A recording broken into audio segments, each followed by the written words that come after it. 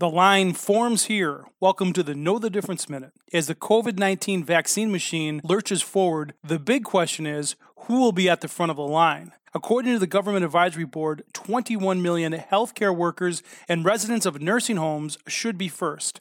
The majority of those workers are at the lower end of the wage scale while handling the bulk of the infections. There are 3 million living in long-term care facilities, with about half of them in traditional nursing home cares.